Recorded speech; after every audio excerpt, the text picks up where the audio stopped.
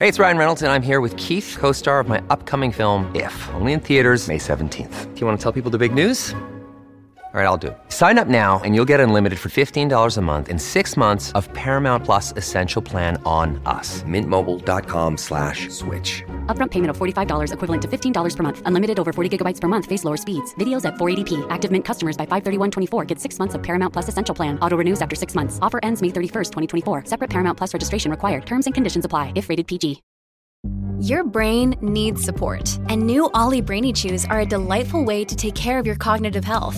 Made with scientifically backed ingredients like Thai ginger, L-theanine, and caffeine, Brainy Chews support healthy brain function and help you find your focus, stay chill, or get energized. Be kind to your mind and get these nootropic chews at ollie.com. That's OLLY.com. These statements have not been evaluated by the Food and Drug Administration. This product is not intended to diagnose, treat, cure, or prevent any disease.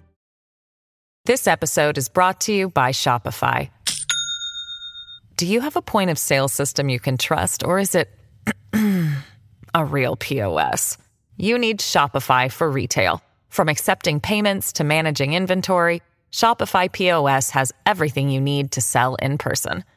Go to shopify.com/system, all lowercase, to take your retail business to the next level today. That's shopify.com/system. Welcome to the New Books Network.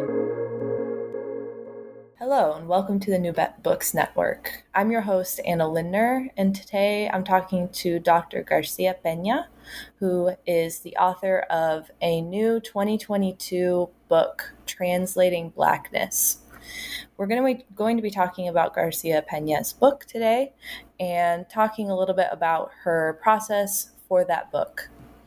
First, an introduction of Dr. Garcia Peña herself. She's a professor of Latinx Studies at Tufts University, the co-founder of Freedom University, Georgia, and the author of the forthcoming book, Translating Blackness, which we'll be discussing today, Community as Rebellion, which was also published in 2022, and The Borders of Dominicanidad, published in 2016.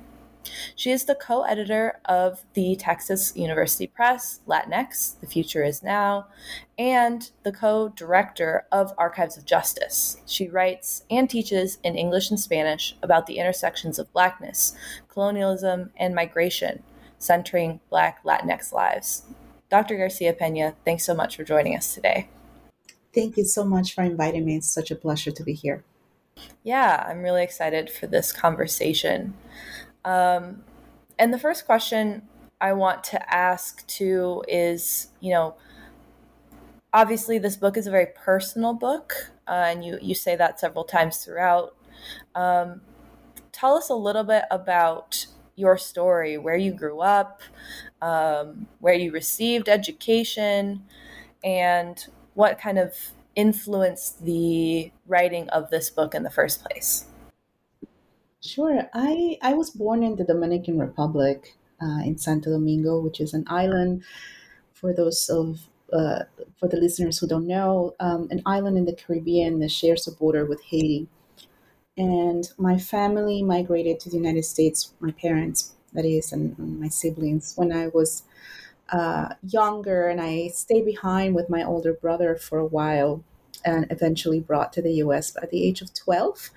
So I grew up between the Dominican Republic and the United States. We migrated to New Jersey, to Trenton, New Jersey, so south central Jersey, closer to Philly, which is kind of a different experience for Dominicans. The majority of Dominicans migrate to New York City or to the Boston area. So I was one of 3 Dominican families growing up in Trenton, New Jersey, surrounded by a mostly Black U.S. American and Central American community.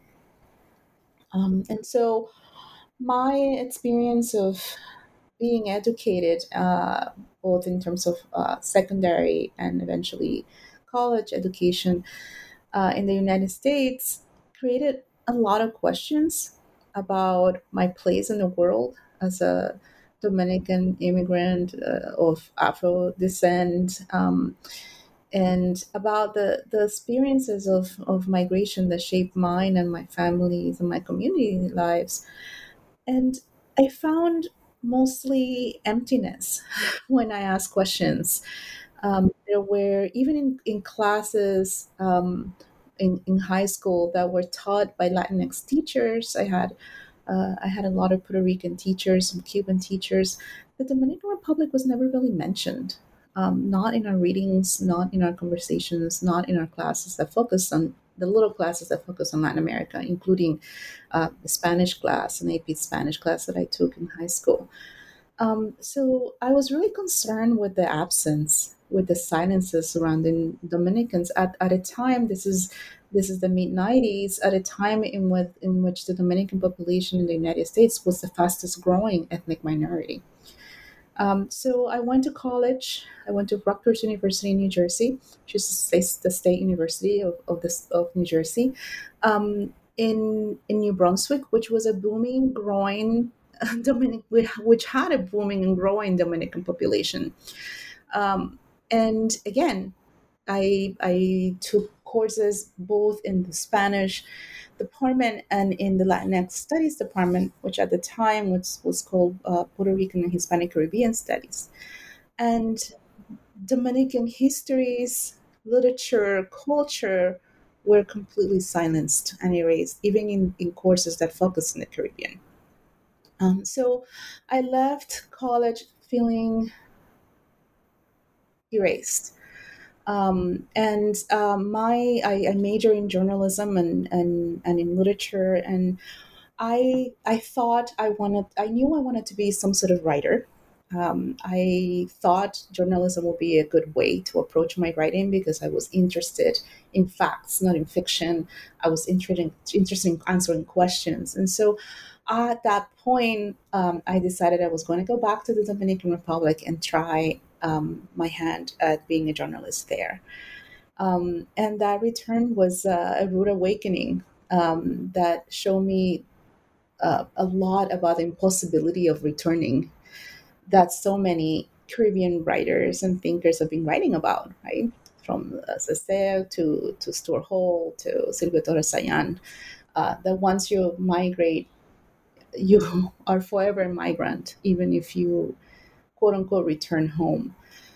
And so I worked for Listín Diario for a little while, which is at the time was the most important national newspaper, and it was really interesting how suspicious of my potential the editors were, and so they placed me in instead of fluff, writing about social events and social activities such as the uh, diplomats going into some sort of reception, really boring stuff that I had no interest in writing about. And then somehow I always found a way to flip it and talk about the politics and the racism that was in those spaces.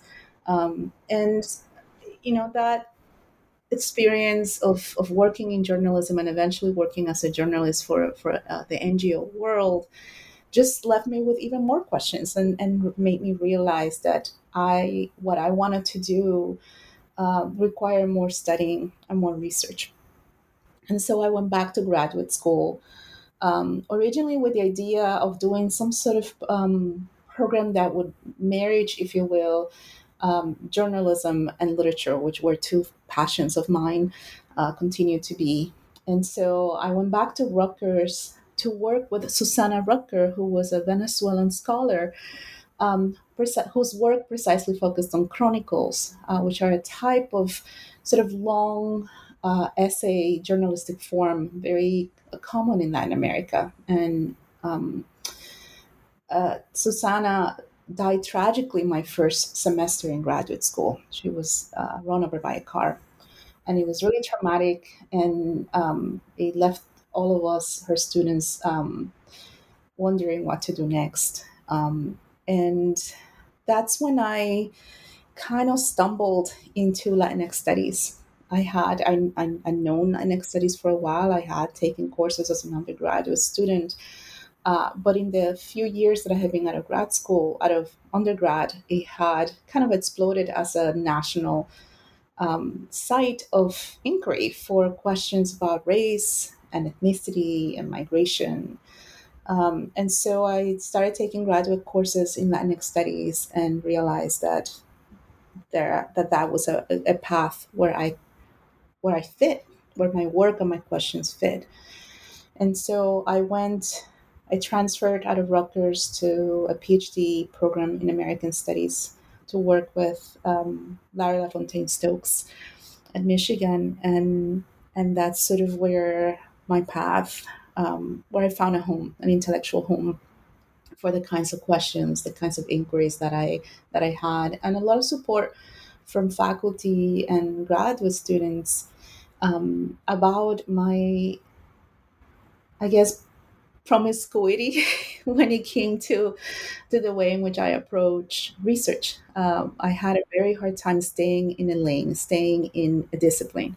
I find, and I still do, that what's most productive for me is to answer questions and answer the questions using the methods that best fit those questions rather than try to fit my work into a particular field, be it literature or be it history.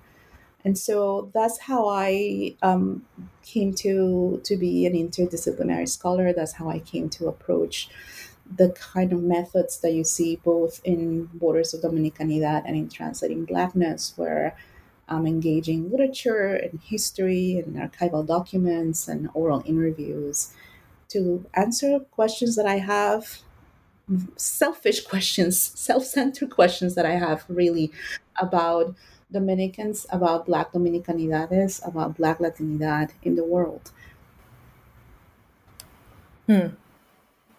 Yeah, thanks so much for that background information, and that's why your work is so, I would say, so compelling, so strong, is that your positionality is so wrapped up in it.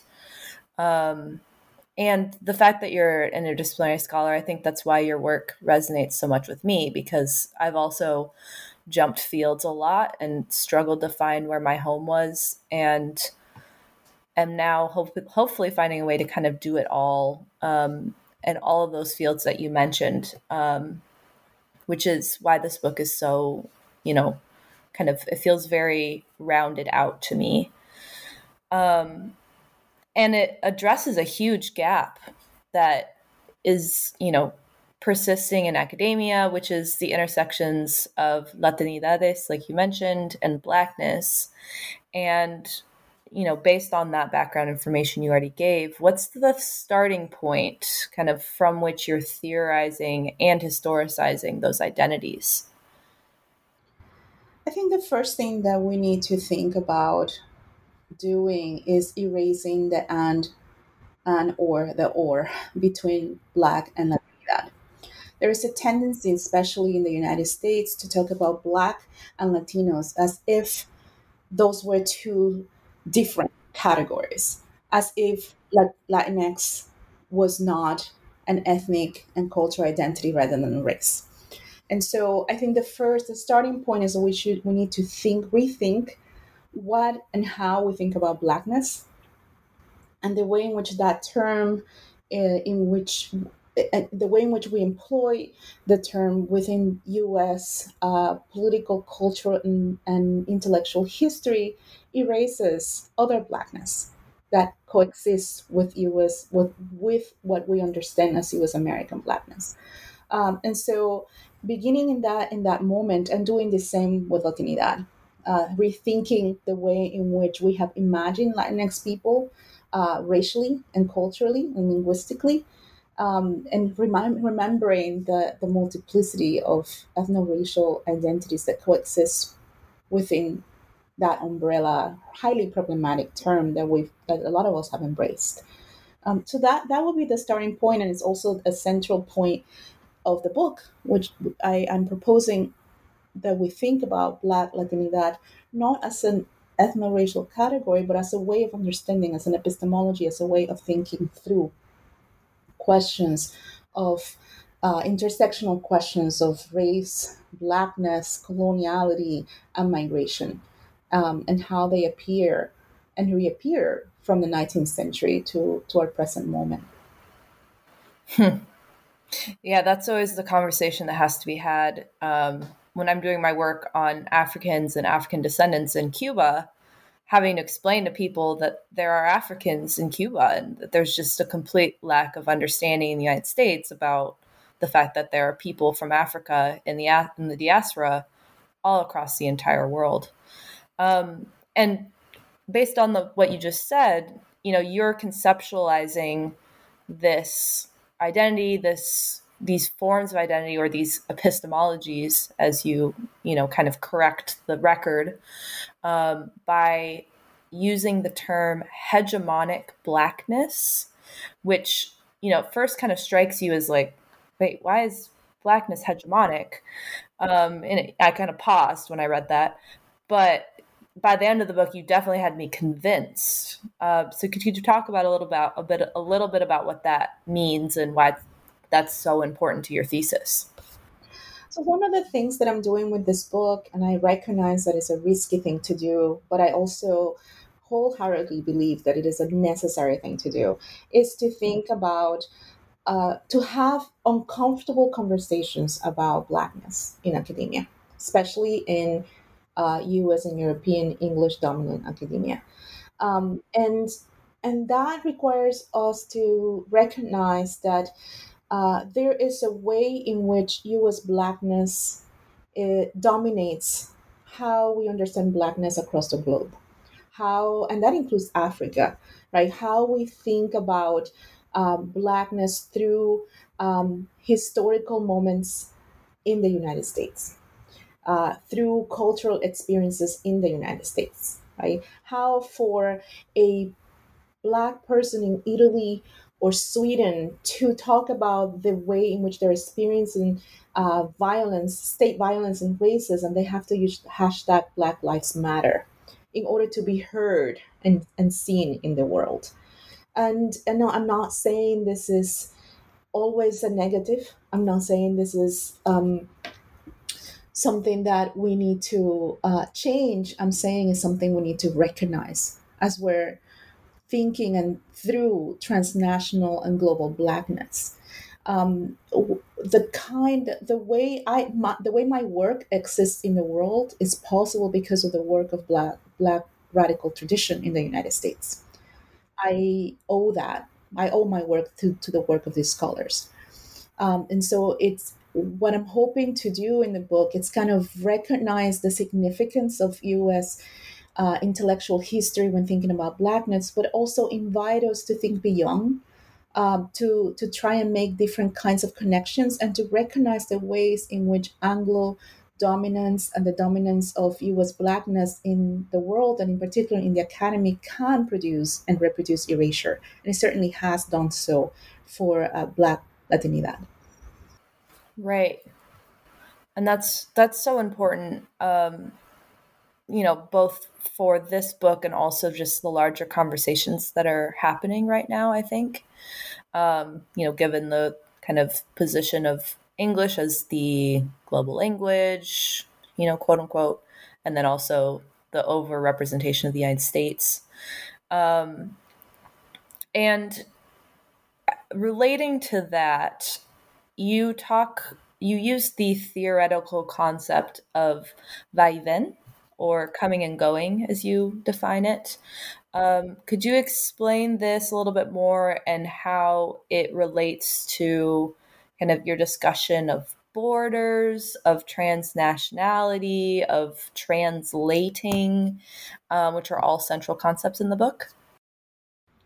Va-y-vén is this great Spanish word that's used throughout the Caribbean, and in fact, Jorge Duany writes about the Puerto Rican va-y-vén, the coming and going, when thinking about Puerto Ricans as a nation on the move, as he calls it.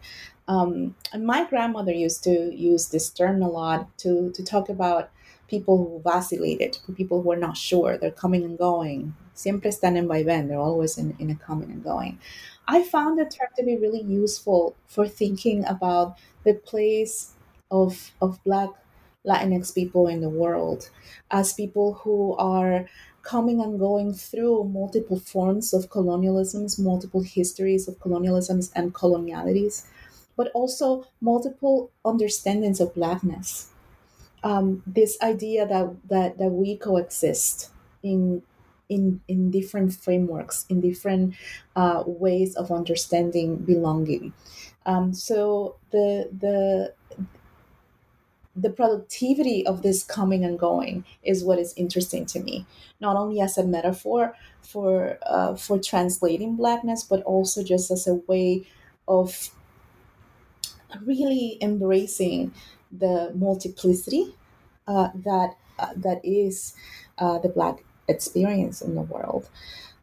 So when I think about Black Latinx migrants, for example, be it in the United States, in Europe, or even in other parts of Latin America, the way in which a Black Latino or Black Latina carries on their body the multiple colonial histories of Latin America, Europe, United States, and then as they move to a new site, they're confronting new forms of colonialisms and racisms and migration, or anti-immigrant rather bias, and how all of that coexists in their experiences and as they construct their own forms of identities and belonging is really interesting, and I think it can really help us understand where we are in the world right now as a global as global communities are formed, as people are connected. Right before we got online just now to talk, I responded to 7 messages from the Dominican Republic, because apparently I'm on the national newspaper today, and the way in which our presence stay in geographies when we're gone is radically different from how things were in the 19th century. And I think we need to start having more expansive conversations about what that does to our understandings of blackness, to our understandings of racial ideologies and racial identities in construction, right? Yeah, and your book is very kind of historically grounded. Um, it resonated with me just because I was trained as a historian and now I'm a media scholar, but I could see the very strong kind of focus on historical moments because you ground things so kind of clearly and specifically in the past. And then you also have this very strong kind of critical justice, present and future oriented lens that you use. And you're probably aware, but there are a lot of debates on presentism that are happening in the discipline of history right now, which is, in other words, how to have context, historical context, kind of stand on its own and be in its own terms, but also acknowledging, what's been happening in the world for the last 50 years and the way that scholarship has changed so much. So I'm wondering kind of how that's reflected in your work, how you kind of deal with that, because you do jump kind of between the past and the present a lot, but in a way that I personally think is very, very effective and it just works. So I was wondering if you could talk us through that a little bit. So there are all kinds of debates happening in academia, right? You just mentioned this debates in the field of history. We're also seeing words like decolonial popping up everywhere. But if we are really serious about quote unquote decolonizing academia, we also have to get used to thinking about different ways of understanding the past, right? And different ways of understanding chronology. And so the way I approach my work is really thinking through Afro Dominican ways of understanding time and thinking about time as overlapping. And Trujillo invited us to think about history that way as well, how the present is never, the past is never just the past, it's also the present. And so for me, sort of division, that line of past existing on its own, comes from immense white privilege. People who are not experiencing on their own bodies and on their everyday lives the cost of that history in the present. So I cannot sit and look at the past, look at the Reconstruction period as something that was done and done, because it's still doing. is still having an effect on the communities that I belong to. And the work that I do and the work that I want my work to do in the world is to precisely bring attention to the presence of the past, so that we no longer continue to talk about the post-colonial as if coloniality ended, as if we were not still being dispossessed, killed, um, bordered by the same rules that led to the colonization of the Americas. So again, this is my own sort of political, cultural position on how I approach my work. My work has a purpose, and I have no intention of being completely objective, as some people would like to claim it's possible to be. But rather, I have an opinion and a point of view from how I approach these questions, and people have the possibility of engaging and in different ways, and that's what books are for, right? Debating and thinking through them.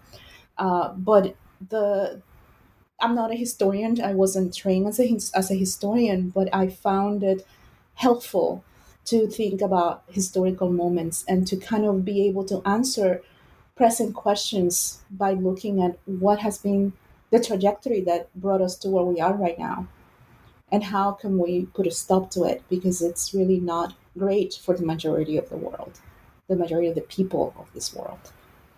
Right.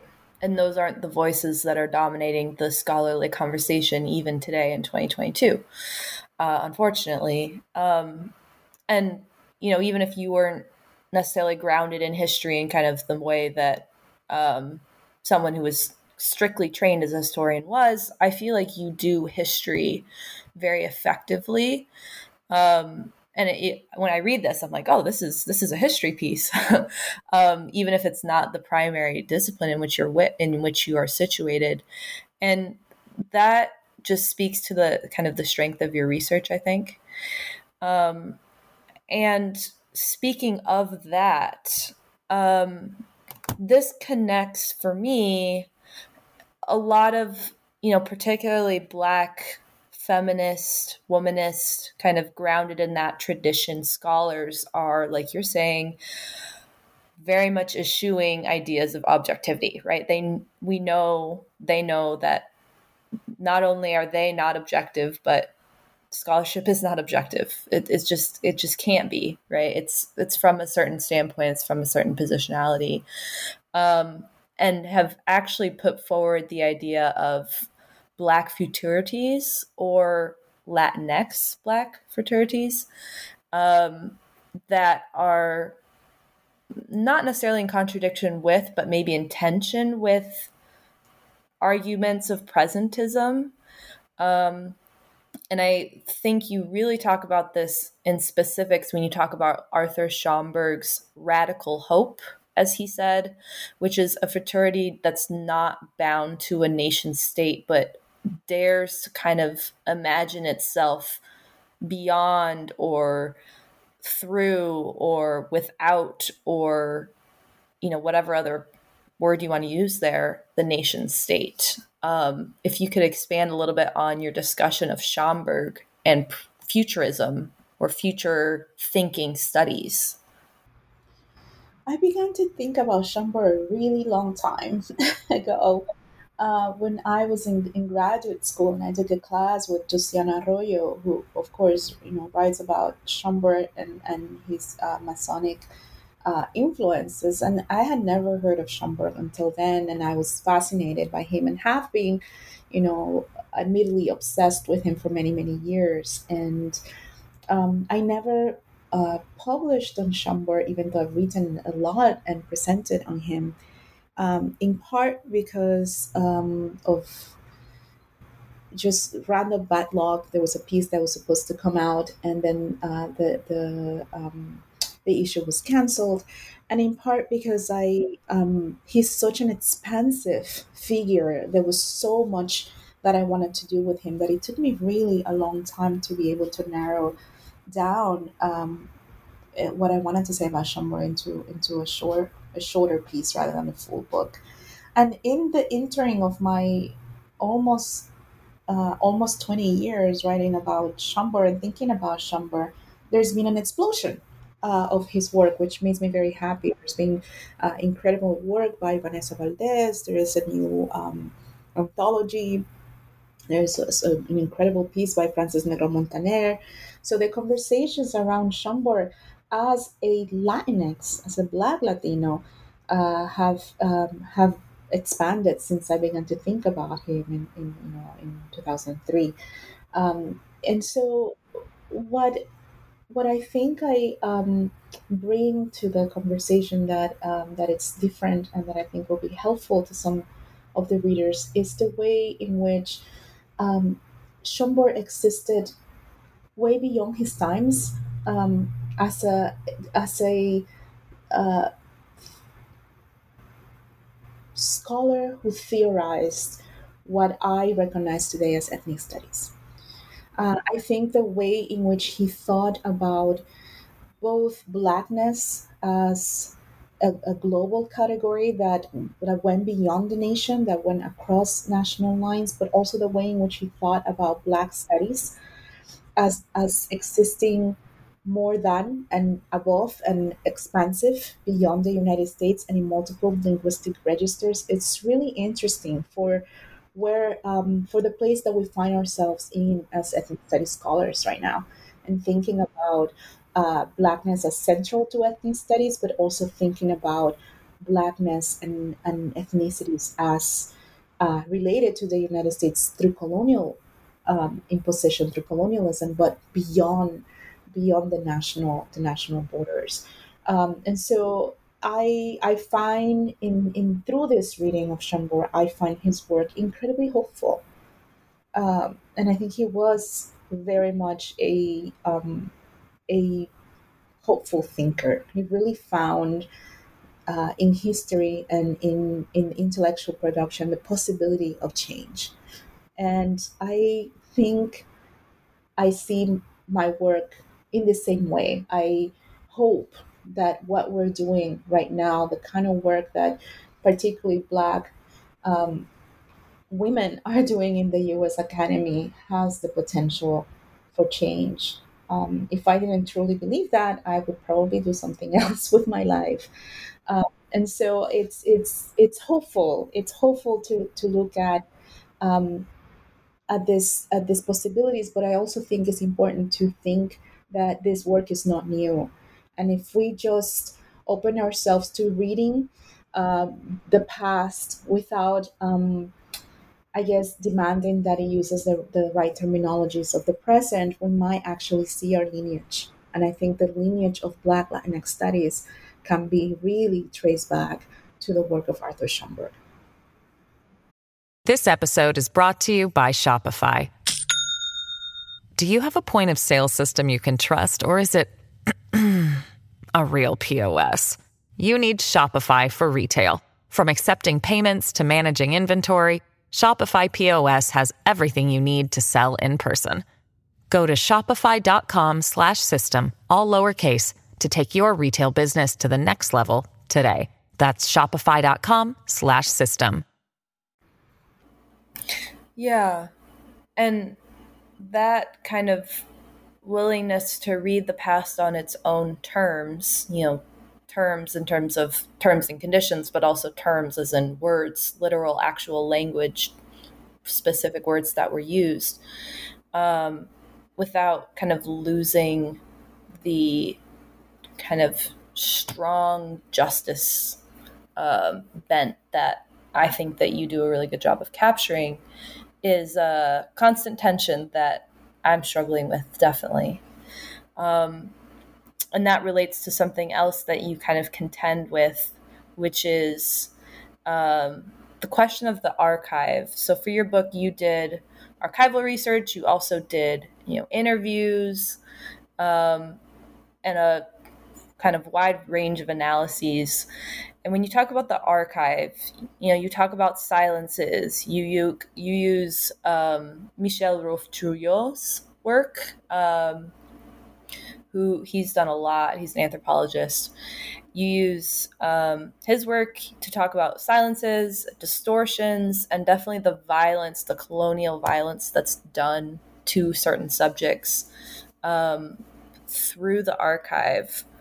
Could you talk to us a little bit about that and the observation you make near the end of the book that archive and method are thus one?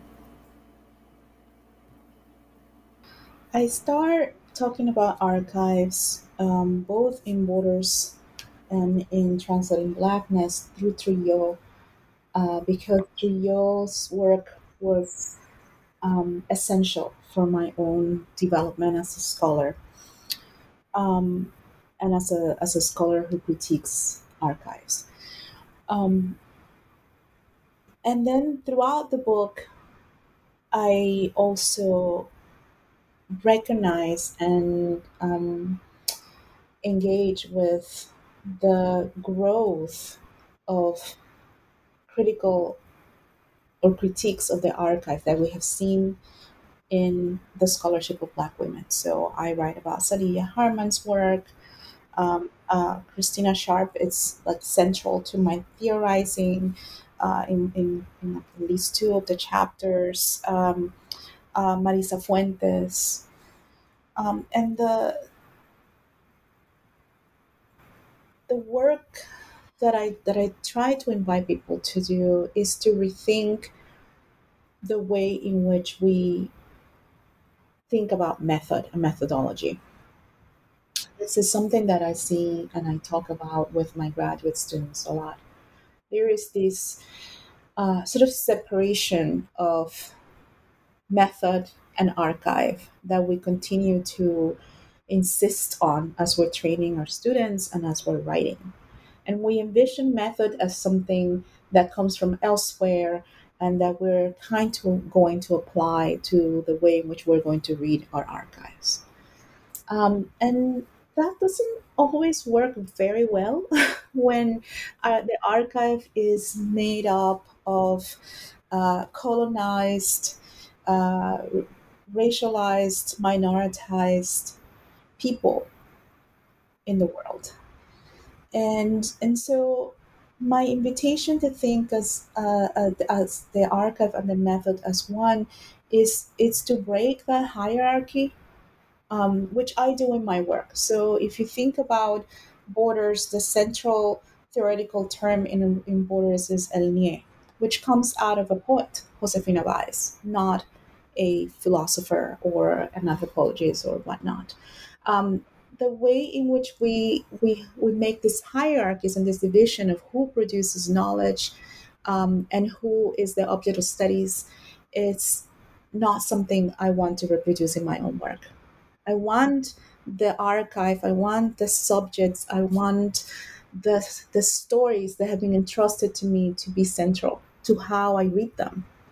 And a lot of the time the knowledge comes from the knowledge and the method come directly from the quotes from people who share their stories with me.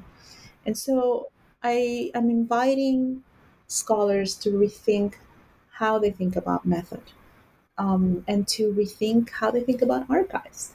Because there is no point in continuing to critique academia and continuing to demand decolonizing of the academy and of our knowledge if we continue to do it in the same way. If in order to talk about power, I always have to cite Foucault, then I'm not really decolonizing, am I? Am I saying that Dominicans don't know how to talk about power, that Black people don't know how to talk about power? So I think we need to really do what we're saying that we want to do if we want to change the way in which scholarship is and archives and methods and fields of knowledge continue to be created and reproduced. Because so far it has not really worked out for the majority of the people of the world. Mm-hmm. Right. Well, and if you talk about, for example, the idea that, I just think of citation practices and the kind of politics of citation in academia and, if I try to make an argument about power and I don't cite Foucault, then that's a question of the canon. Should Foucault, be cited at all, or cited as kind of a point of departure, or, using completely different paradigms, which I think is a really important question. And I feel like when you follow scholars like Sharp, like Hartman, like Fuentes, they offer some answers there to a degree. So when you kind of concretely work with graduate students, for example, what do you tell them about, the canon and citation and, recognizing previous work? I don't know if this is kosher to say this on air, but what I usually tell them is own your shit. There is a lot of feeling like somebody else has to say it first in order for it to be valid. But some of the work that my graduate students are doing in theorizing, in thinking through, in contributing, it's really amazing and has the potential to revolutionize fields. But the confidence to do that is not there because we're telling people that they need to rely on Western and mostly European knowledge in order to be validated. And so, does that mean that we never cite Western knowledge? No, it doesn't mean that. It means that you engage it if it's helpful, if it's useful. But if it's not, it's important to understand that there are other ways of understanding the world, other ways of understanding time. We need to be asking questions about we need to be asking those big questions that we've been asking for centuries from other perspectives. One of the examples I always give is the way in which I teach one of my courses on Caribbean literature, in which we talk about modernism, and I invite the students to think about modernity not from the French Revolution, but from the Haitian Revolution. How does that change your perspective of modernity and of how we see the world if we examine it from this other historical moment, from this other way of understanding the world? How do we see, what kinds of things do we see differently if we do that? I think we need to do more of that because asking the same questions from the same perspectives is not going to help us move the world in the right direction. It won't end racism. It won't end discrimination. It won't end exclusion because we're reproducing it in our own work. And I've been wrestling with those questions a lot recently, is kind of ways of knowing, epistemologies. And one example you give is the idea of time, kind of the Dominican conceptualization of time as overlapping rather than this kind of rigid chronology. And I'm wondering kind of how you think about knowledges. I think about like the binary between the thinking feeling binary and what that kind of translates into in terms of like research knowledge or research that is produced. Obviously we don't even say scientific because we're not in the scientific kind of understanding of knowledge production anyway, but even getting farther away from that, have you come up against that where it's there are hierarchies of, for example, rational thought versus either a feeling based, or do you kind of question that binary of knowledges kind of fundamentally, if that makes sense?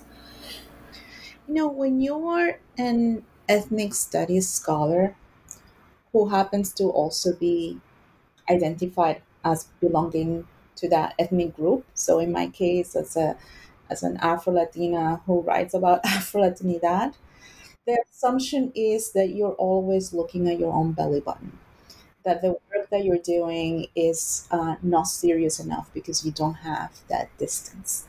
And that's a critique that all of us who are in the ethnic studies field and who are of an ethnic part of an ethnic minority group are very familiar with. And I decided a long time ago that is not where I'm going to put my energy. I don't feel like I need to justify the work that I do.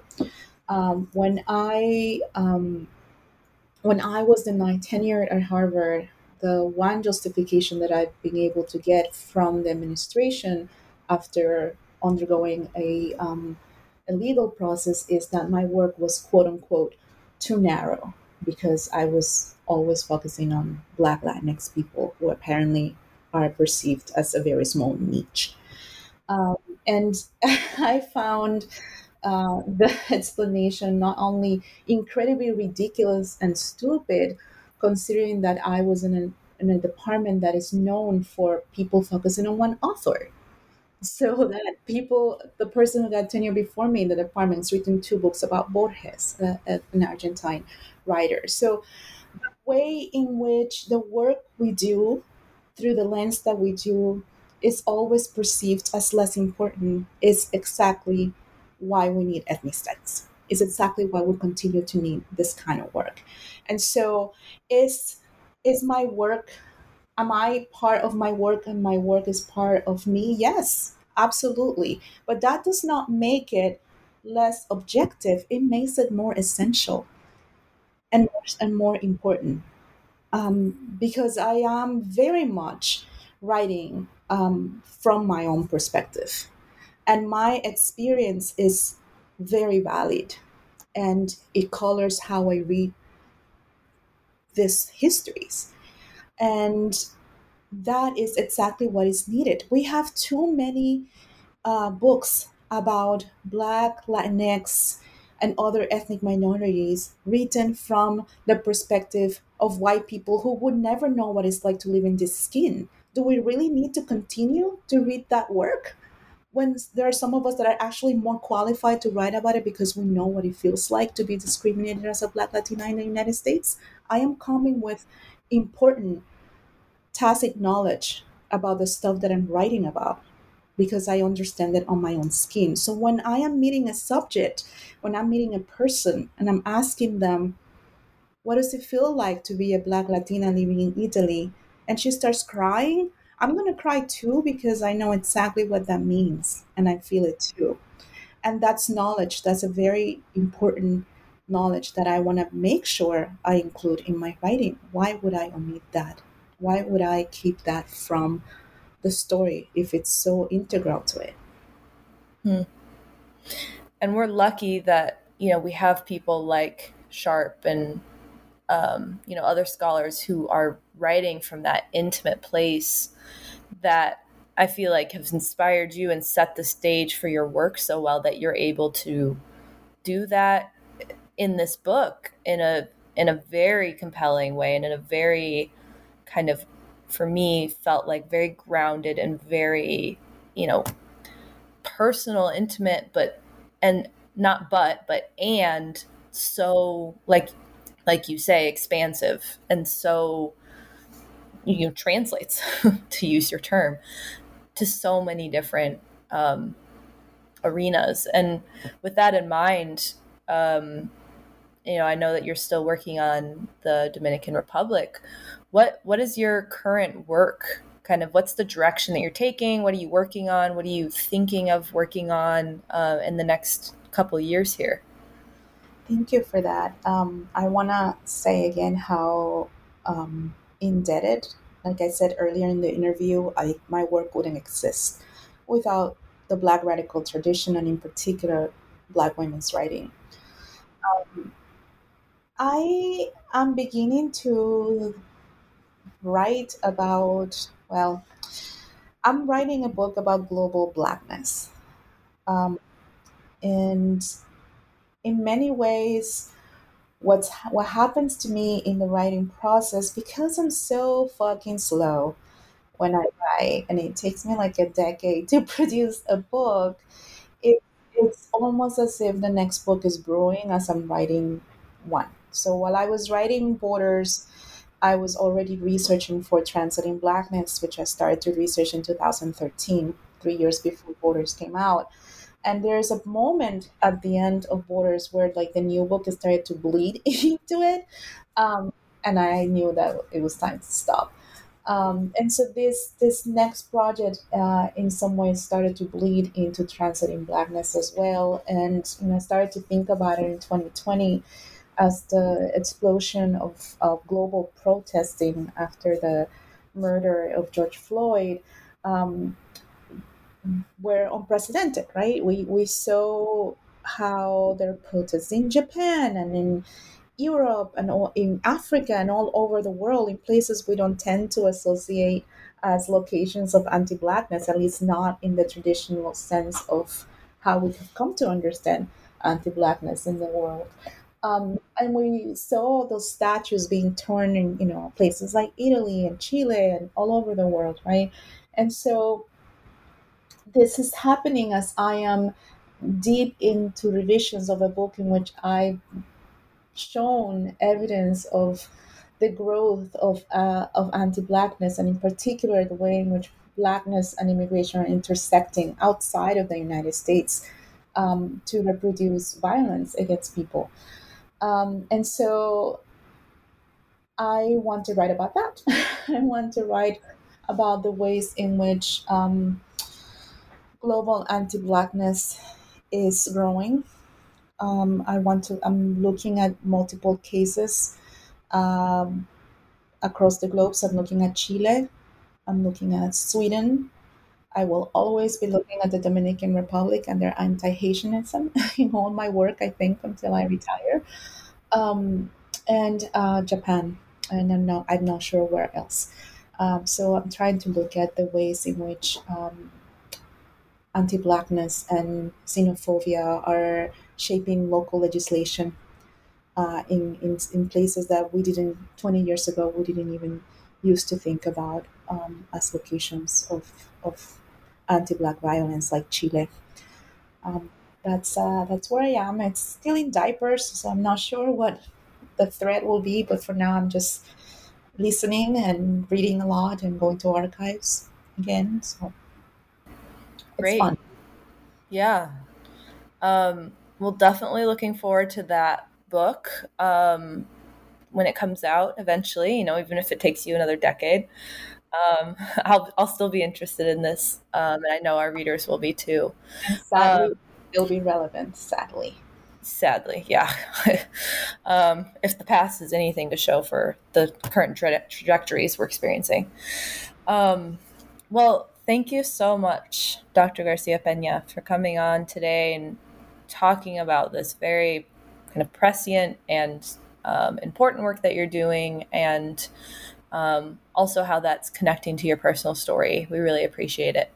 Well, thank you for having me, and thank you all for listening. Yeah, thanks so much.